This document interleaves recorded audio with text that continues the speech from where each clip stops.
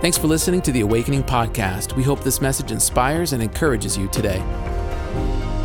Today, I believe God has given me a word for the church. I want to jump back into our series on the Sermon on the Mount. We've been looking at this sermon that Jesus spoke. It is the greatest sermon ever preached from the greatest man who's ever lived. And so today, I want us to put ourselves in the place of the first hearers of this sermon. And even as I read, know that this is Jesus preaching to you. And so I want you to receive it in that way, with an open heart and with an open mind. And I believe that by faith, you're going to capture some things that Jesus is speaking to you today. Can you say amen? Jesus starts the Sermon on the Mount off in the most incredible way by pronouncing blessings over people. Isn't it powerful that God chooses his position towards his people to be one of blessing? When God brought Adam and Eve together in the garden, before he gave them the principle or the command to be fruitful and multiply, which many people in this church take very seriously. The Bible says that he blessed them, and then they were fruitful and they multiplied. And you see all through the Old Testament, fathers and grandfathers blessing their children and giving them an inheritance. And so that's what Jesus comes to do, is take that position as God over people, as Father over people. And he starts the sermon off by blessing his people. From there, he moves into a position of telling us who we are. And he gives us some metaphors to show exactly who we are. He says, you are the salt of the earth. You are the light of the world, and you are a city on a hill. And he's setting you up to know this is what it looks like to be a Christian in this ungodly and secular world. He's telling you who he is calling you to be. And then he moves from that to where we find ourselves now, and he begins to lay out who he is and why he's come. He starts with the blessing. He tells you who you are, but now Jesus is going to let you in on who he is, what his mission is, what he has come to accomplish. So will you turn in your Bibles with me to Matthew chapter 5? We're going to be here, as I said, for the next few weeks or so, Matthew chapter 5. And we are going to read in here on who Jesus is and why he came to us. Matthew chapter 5. We're going to start in verse 17. And as you turn there, I'm just going to pray one more time. Lord, anoint the hearing of the word. Anoint it, Lord Jesus, with your spirit. I pray right now, God, that our church increases in reverence for your word. I pray no distractions and no self in any of this, but Lord, let spirit come and speak. Amen. Matthew 5, verse 17. Jesus is speaking, and he says, do not think that I have come to abolish the law or the prophets. Right off the bat, he's correcting people. And now he's going to reveal, why did he come? He says, I have not come to abolish them, but to fulfill them. I have not come to abolish the law. I've not come to abolish the prophets. I've not come to do away with it. I've not come to say it doesn't matter. No, I've come to fulfill them. Well, why is this significant? What does this mean? Well, the truth is, mankind couldn't fulfill the law or the prophets. As good as the law was, and as powerful as the prophets were, humanity could not measure up, couldn't live by their words, and so they constantly fell short. Now Jesus comes, and everyone can tell he is different, radically different. And some people might even think he has come to make a brand new way. And here what Jesus is saying is, I'm not here to get rid of the old, I'm here to fulfill it, supersede it. I'm here to fulfill the old covenant, and I'm here to give a new covenant. Why is this so significant? We are seeing Jesus say that he is doing what mankind couldn't do. Couldn't fulfill the law, couldn't follow the prophets. So Jesus says, well, that's why I'm here. I'm here to step into this gap of the law. Paul tells us that the law is like a mirror, that God created it so that he could hold it up to people. And when they looked into the law, they saw the reflection of their own sin. They saw who they really were. They saw their shortcomings. And Romans 3 tells us all have sinned and all have fallen short. There is no one in human history that could look into the law and not see a flaw, a sin, or a shortcoming. No, all mankind looked in and saw the reflection of what their sin looked like and what sin looked like at large. This is why God gave the law. Without it, we wouldn't even know what right and wrong is. Without it, we wouldn't even know that we need a Savior. Without it, we wouldn't even know where we need salvation. It is the mirror where we see ourselves for who we really are. That's what the law is. It's a reflection. See, when God gives the 10 Commandments to people, he gives them to people coming out of a lawless land, Egypt, amongst lawless people. And one of the commandments that God gives is, thou shalt not murder. And it's not until that law is held up that it reveals back to humanity that life is precious, that it is valuable, that it is holy. And you might think, like, what? Of course you shouldn't murder. But see, all the way back then, that wasn't taken for granted. That wasn't obvious. God had to give the law that murder is wrong. Why? Because life is valuable. Why? Because it's created by the Creator who breathed it. Life is given by God, therefore it is eternally valuable. We wouldn't know this without the law, and you might think, well, I don't know. I think that's obvious. Back then it wasn't, but honestly, even now, I could take you to countries all over the world where life is not precious, where it's treated as flesh. Even in our secular society, we are moving towards a lack of love for life, where life is not precious in the womb or outside it. But see, God gives the law so that when we look into it, we see our own reflection and say, we've got to work on this area. Thou shalt not commit adultery. Thou shalt not become a thief, steal. Thou shalt not covet. All of these things is what God gives us for us to say, okay, these are the areas where we need to work on. These are the areas where God is calling us to live a higher standard of living. And from that came a great nation. But now Jesus is coming to reveal what the law really means, not just in word, but in principle, not just by the letter of the law, but the spirit of the law. In other words, he's coming to elevate the law to a higher level. He says this, continuing, he says, for truly I say to you, until heaven and earth pass away, not an iota, not a dot will pass from the law until all is accomplished. Therefore, whoever relaxes one of the least of these commandments and teaches others to do the same will be called least in the kingdom of heaven. But whoever does them and teaches them will be called great in the kingdom of heaven. Come on, who wants to be called great in the kingdom of heaven? Come on, who wants to be known in the kingdom of heaven? Our culture and society is searching for greatness. It desires influence. It wants to be known. It wants recognition. It wants fame. Jesus gives you the key right here.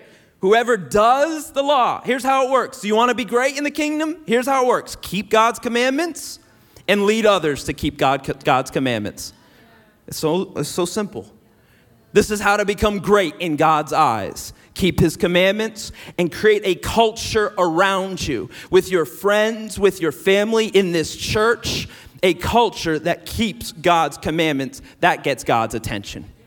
He says, look at what they're doing, how they're living, how they're speaking, and they're teaching others to do the same. He moves on and says, for I tell you, unless your righteousness exceeds that of the scribes and the Pharisees, you will never enter the kingdom of heaven. Now, this is difficult. This is a tough verse. Some of your reactions would be, that's impossible. Certainly, the reaction of the people that heard this when Jesus spoke it, who were sitting on that mountain, their reaction would have been, that is impossible, Jesus. How could our righteousness exceed that of the most righteous people that we've ever seen? The scribes and the Pharisees, they seemingly did everything right. I mean, they lived by the law. God gave the 10 commandments, but from that, they extrapolated 613 commandments. That's quite a multiplier. And they lived by 613 laws. They were rigid. They were consistent. They tithed, Bible says, on even a little bit of their grain, a little bit of their herbs and spices they would tithe. These guys were technical in their approach to God. Righteous, they fasted twice a week. Some of you fast twice a year. Twice a week. They held themselves for the glory of God. They went to synagogue every day. They prayed. They repeated prayers. They taught. They sought God. Do you know most of them had memorized the Pentateuch, which is the first 5 books of the Bible?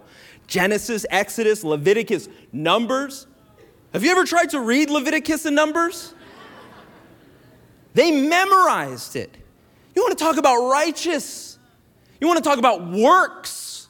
You want to talk about earning? These guys have done it. And Jesus shows up and says, if you want to get into the kingdom, you have to do better than they've done. Well, how? How can we do it, God? God, we can't keep that level of righteousness. We've fallen short. We've looked into the law and we found ourselves wanting. We've looked into the mirror and we've seen the reflection of our sin. God, we know we're not enough. What do we do when we are not righteous enough to get into the kingdom of heaven? See, what Jesus is doing is he's trying to show us that the law reveals that righteousness really is out of reach. Therefore, you need a Messiah. You need a Savior. You need a helper. You need a Redeemer. You need someone that's powerful, that's potent, that's holy, that's mighty, that's righteous, that's good. You need someone that is greater and gooder than you. You need salvation. Can you say amen? And that's what Jesus is saying. He's saying you need someone else's righteousness because yours will fall short. The truth is, thank you, Jesus. He has become our righteousness.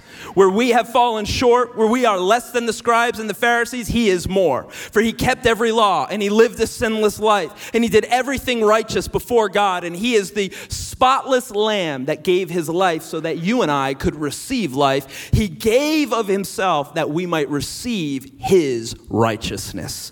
Look at what it says in Galatians chapter 2, verse 16. Yet we know that a person is not justified by works of the law, but through faith in Jesus Christ. So we also have believed in Christ Jesus in order to be justified by faith. Come on, turn to your neighbor, say, by faith. Turn to your other neighbor, say, in Christ. And not by works of the law. Because by works of the law, no one will be justified. You're not good enough, and you can't be enough. It has to be in Christ Jesus. It has to be his righteousness. It has to be his godliness that we get to put on ourselves. That's the only way we will enter the kingdom of heaven. He has to know us by name. We have to be servants of the Most High. And so this is what Jesus comes to do in the Sermon on the Mount. He begins to show what the law is and how we can't fulfill it. Therefore, we need someone else to fulfill it, who we know is Jesus. And now once that's established, now Jesus begins to set a new standard of how to live. Now that I've set the standard on what the law is, now that I've set the standard on how the scribes and the Pharisees live, now that I've come to set a new standard, a new paradigm, a new way to live under grace, under Christ, under forgiveness. And so Jesus begins to teach. And he says this, you have heard that it was said to those of old, you shall not murder. And whoever murders will be liable to judgment. But I say to you, that everyone who is angry with his brother will be liable to the judgment. Whoever insults his brother will be liable to the council. Whoever says, you fool, or in Aramaic, it's raka, which means you worthless, you imbecile. Whoever says that will be liable to the hell of fire. A lot of you are out. We're two verses in.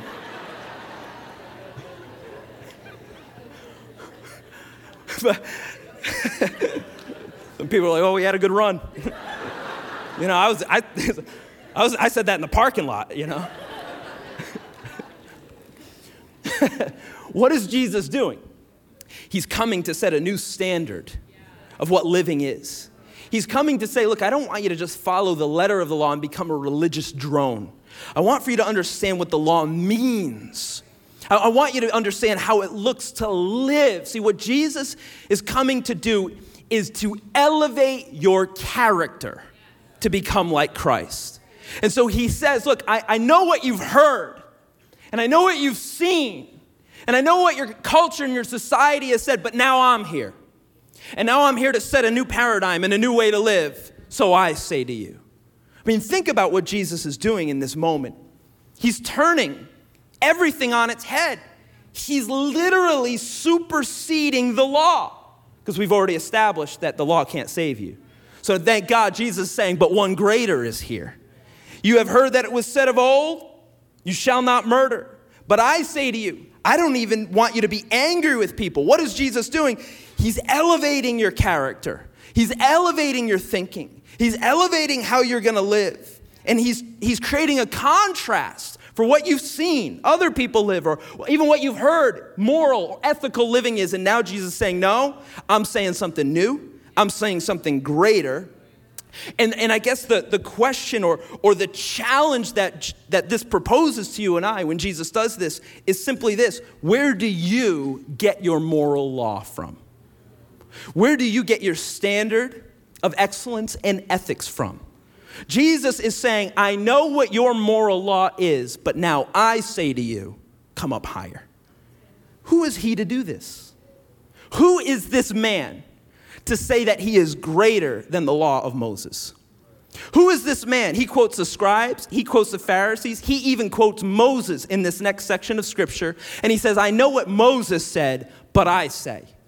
He's claiming to be greater than the greatest prophet who's ever lived. He's claiming to be the final and full moral authority of everyone that's hearing this sermon then and now. He is claiming to be the moral lawgiver. Where do you get your moral law? Where do you get your right from wrong? Is it from what you've heard said? Maybe your teachers, maybe your professor has taught you what is morally right or wrong. Maybe it was from your parents.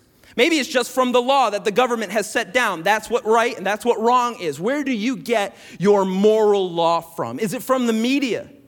Is it from what is popular at the time?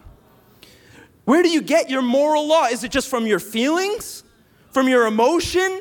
I feel like this is right. I feel like that is wrong. Your fickle feelings? Where does your standard of living come from? Where do your decisions get processed through? Here Jesus is saying, I know what you've heard, but I'm here to tell you something new. I know what the law has said, but I'm here to show you what the law really means. I know what has been done in the past, but I am here, hear me, to claim authority over your character. That's what Jesus is doing here. He's claiming authority over your character. Over your mind, will, emotions, and decisions, Jesus is saying, I'm here to give you something new. Who is he to do this? Who is he to do this? Who is this man that claims to be the final arbiter of truth? When Samantha and I were in Oxford, England last week, we got to go to the home of C.S. Lewis, the great writer. The name of the home is called the Kilns. We got to tour it. You might know C.S. Lewis as the writer of the Chronicles of Narnia. But do you know he's really one of the greatest Christian writers of the last 200, 300, 400 years? Wrote this incredible book, Mere Christianity. He wrote the book Surprised by Joy, A Grief Observed, the Screwtape Letters. He was a prolific writer. And he tells the story of how he came to know Jesus Christ. He started out as a hardcore atheist in all his upbringing. In fact, if you want to see the story in a kind of a condensed version, I'd encourage you to go rent the movie The Most Reluctant Convert. It's absolutely incredibly well done and tells the story of C.S. Lewis's conversion from the place where it happened. And he talks about how he began to question, where do we get our morality from and who's in charge here? And slowly over the span of years, through conversations, through revelations, J.R.R. Tolkien had a great influence on his life. He came to a point where he faced what's called Lewis's trilemma. When he read the words of Jesus, he had to choose, is this man a liar? Maybe you've heard this argument. Is this man a lunatic? Or is this man who he claims to be Lord of all?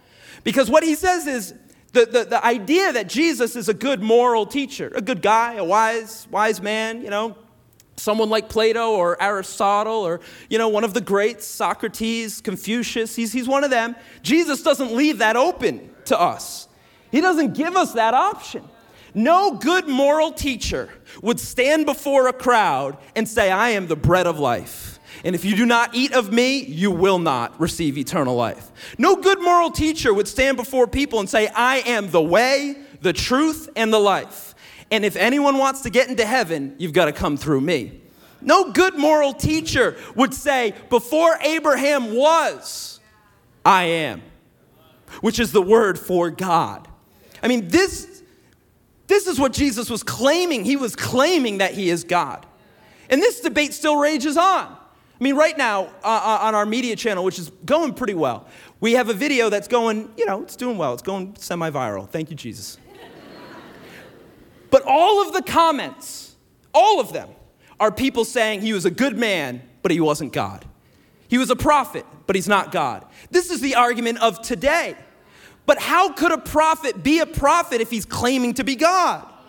How could he be a good man if he's saying, I am God, and you're going to live by my words? I know what you've heard said, but now I say. That's a claim to authority. And what you and I have to decide is he telling the truth? Is he the final authority? Is he a liar when he says those things? A fraud? A con artist? Is he a lunatic where he really believes he's God but he's not? Or is he who he says he is? Lord of all. But good moral teacher, that's not in the options. No, he's claiming to be God. C.S. Lewis says, Christianity, if true, is of infinite importance. If untrue, is of no importance. But the only thing it cannot be is moderately important. Why? Because Jesus is claiming godhood, and he's claiming godhood over your life. And if he is who he says he is, then our only option left is to bow before the King and receive him as Lord of all. Lord, don't just save me, lead me. Be my King, be my Lord, be my God. Take all of me. Hudson Taylor, the great missionary, puts it this way: Christ is either Lord of all or is not Lord at all. This is the option, the only options that Jesus gives us. The problem is many times people accept Christ philosophically, but not practically. They accept him in a religious way, but they don't meet him in a relational way. They accept him with their mind, but the conviction never carries to their heart. You could call these people Christmas Christians. They come here and there. They don't hate God. They're not against God. They might even say, I'm a Christian. And yet, their character has not been changed. Their decisions have not been affected. They do not follow Jesus. Jesus says, if anyone wants to come after me, you're going to have to follow me.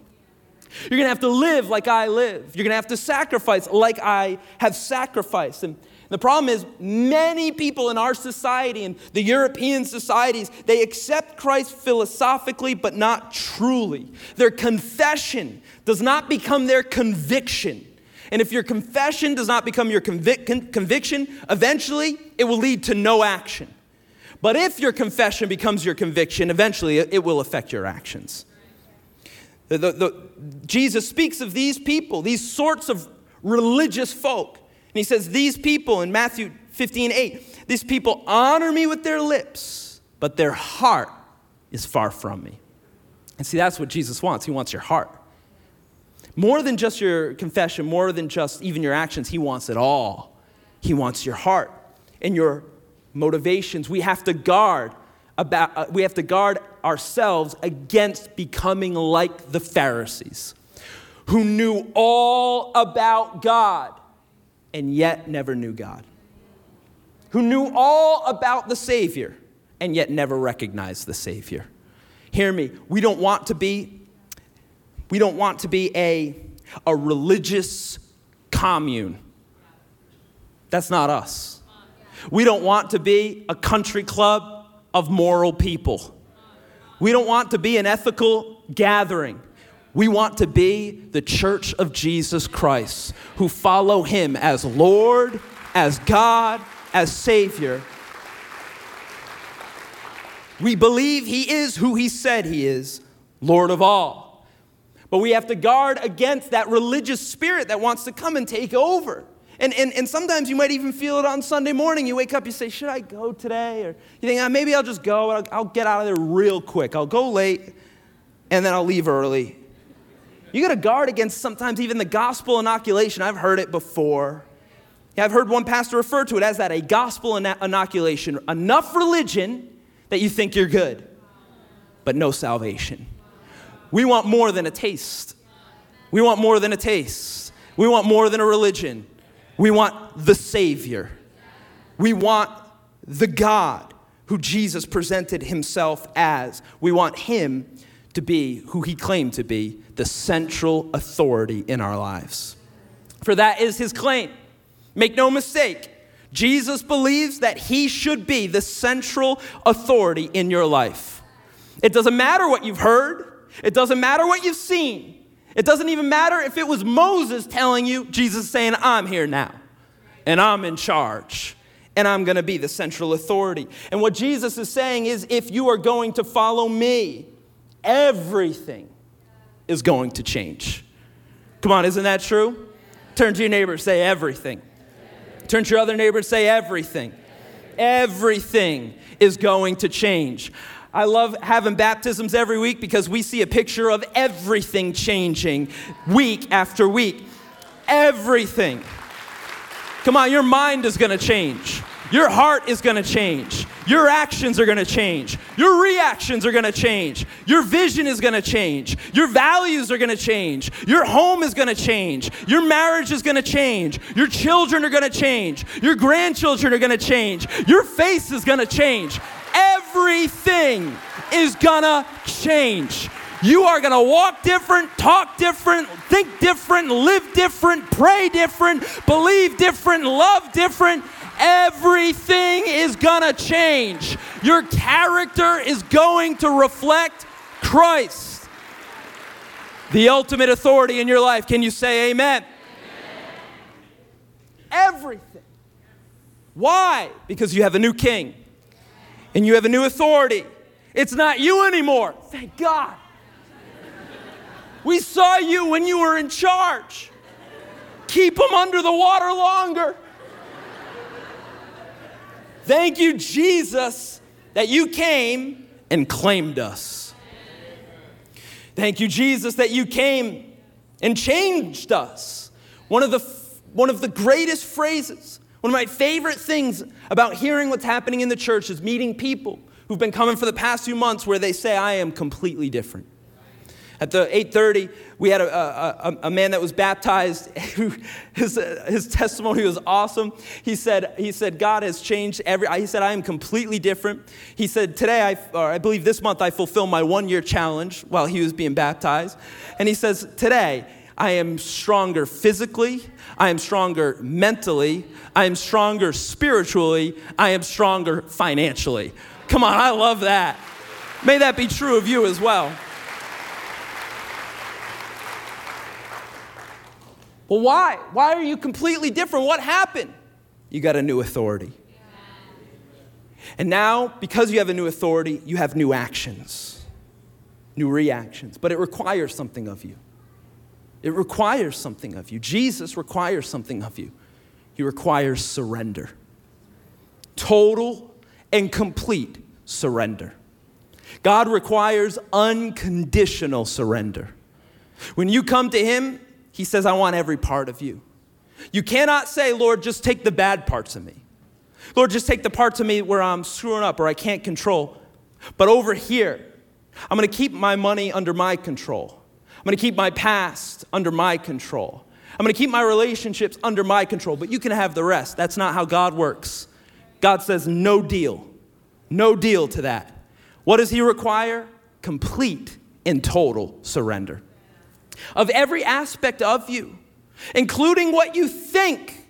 And that's many times the hardest part, is when you say, Lord, I want to go this way. I feel like I should go this way. When God says, no, I don't want you doing that. Or what about when God says, hey, I want you to go apologize to that person. I want you to call that person up. Call them back and say you're sorry about what you just said or what you just did. And we just say, no, Lord. But if we can't surrender there, how can we surrender everywhere? See, this isn't just philosophical. Jesus gets practical. And he's saying, I'm looking for you to wave the white flag in your life.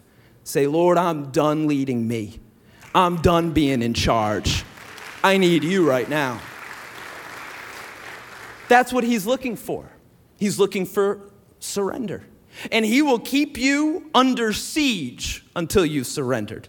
Some of you have met this side of God where he just badgers you into submission. He's a good God, but he's a forceful God.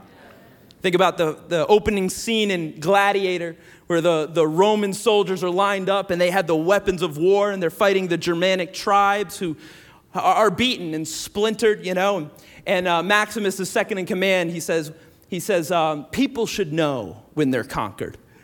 And Maximus says, would you? Would I? Would we know when we're conquered? Or would we fight to the end?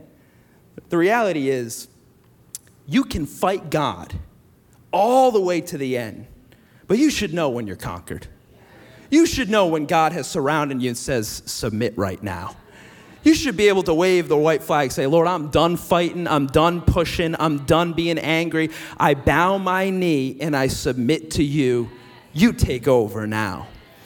I hope you don't fight until you're 60. I hope you don't push against God till you're 70. I hope you're not on your deathbed trying to justify everything you said and you did. I hope nice and early you say, I fought God and I lost. I am now a willing subject of the Almighty, the gracious and the good.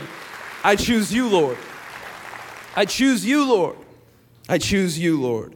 Jesus is waiting, I believe, on many of us for that realization to come about the insufficiencies of our own righteousness, realizing we are not good enough, and no one we know is good enough to be our moral lawgivers. Not our government, not our friends, not our institutions, not our professors. No, we are not enough. Humanity is not enough. So today, Lord, we receive your righteousness. We receive your mind. We receive your actions, and hear me, and we submit to them, even if we don't fully understand them. We submit to your way of living, even if other people around us mock it. We submit to your moral authority because you are our God. Can you say amen? This is what God is looking for out of us. Willing subjects. Like, he'll surround you and he'll put you under siege, but you're going to have to be the one to bend the knee. And that's why I love that story of C.S. Lewis. It took him 10 years. And he said, finally, when I did get on my knees, I was the most reluctant convert. He said, I didn't even want to do this, but God just pushed me into his goodness. And he says, the hardness of God is greater than the softness of any man.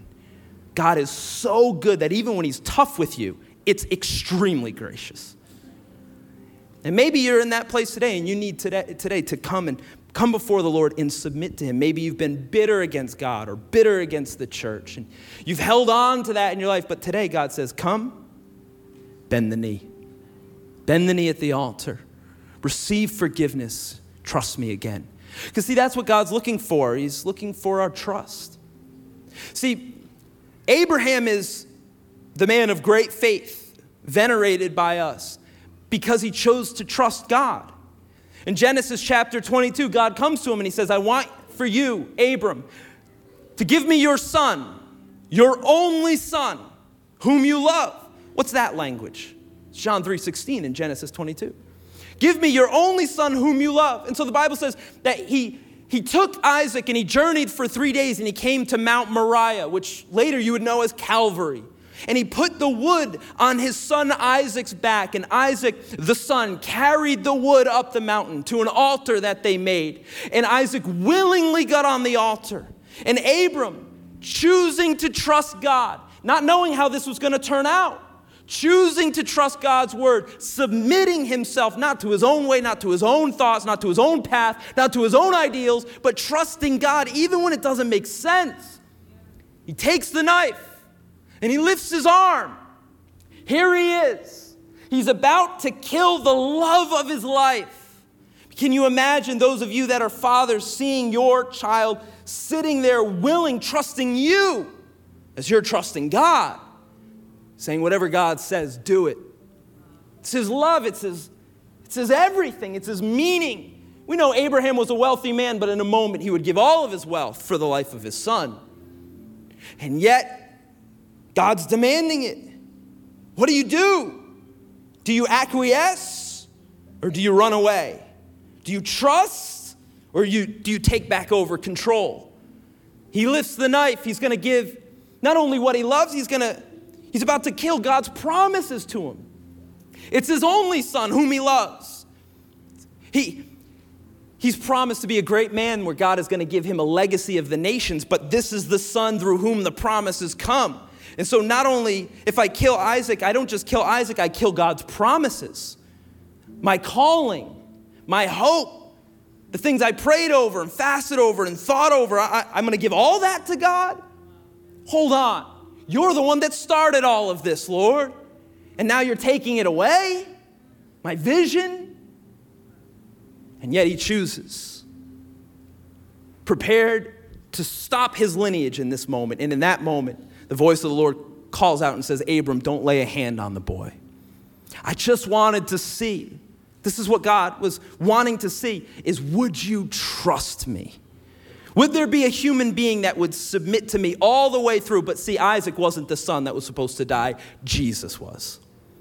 Jesus is the one that carries the wooden cross up Calvary. Jesus is the one that willingly gets on the altar. Jesus is the one that receives the knife from the Father and bleeds down for us. It was Jesus that took our place. But what God is looking for in Abram is what he's looking for in you and I. He's looking for us to trust him to the very end. Our hope, our future, our love, our children. God says, I want it all. I want you to trust me with it all. Today we have to choose. Say, Lord, I trust your word. Genesis 15 verse 6 says, Abram believed the Lord, and therefore God credited it to him as righteousness. How do you become righteous? You got to believe the word of the Lord. And then we can receive the righteousness of the Lord. My question for you today is, have you come to the place in your life where you have chosen to trust God's word over what you've heard, over what you've seen? Today, Jesus is saying, I know where you're coming from. I know what you've heard, but now I'm here, and I've got something greater to say to you. Today is the day where we surrender to the words of Jesus. And we're not just going to do this philosophically. Next week, we're going to get into very practical things where we're going to have to surrender our way to God's way. But it starts today where we say, Lord, you become first, foremost in our life. We surrender to you. Thanks for listening to the Awakening Podcast. We hope this message has encouraged you. If you want to learn more about our church, visit us online at awakening.global. We'll see you soon.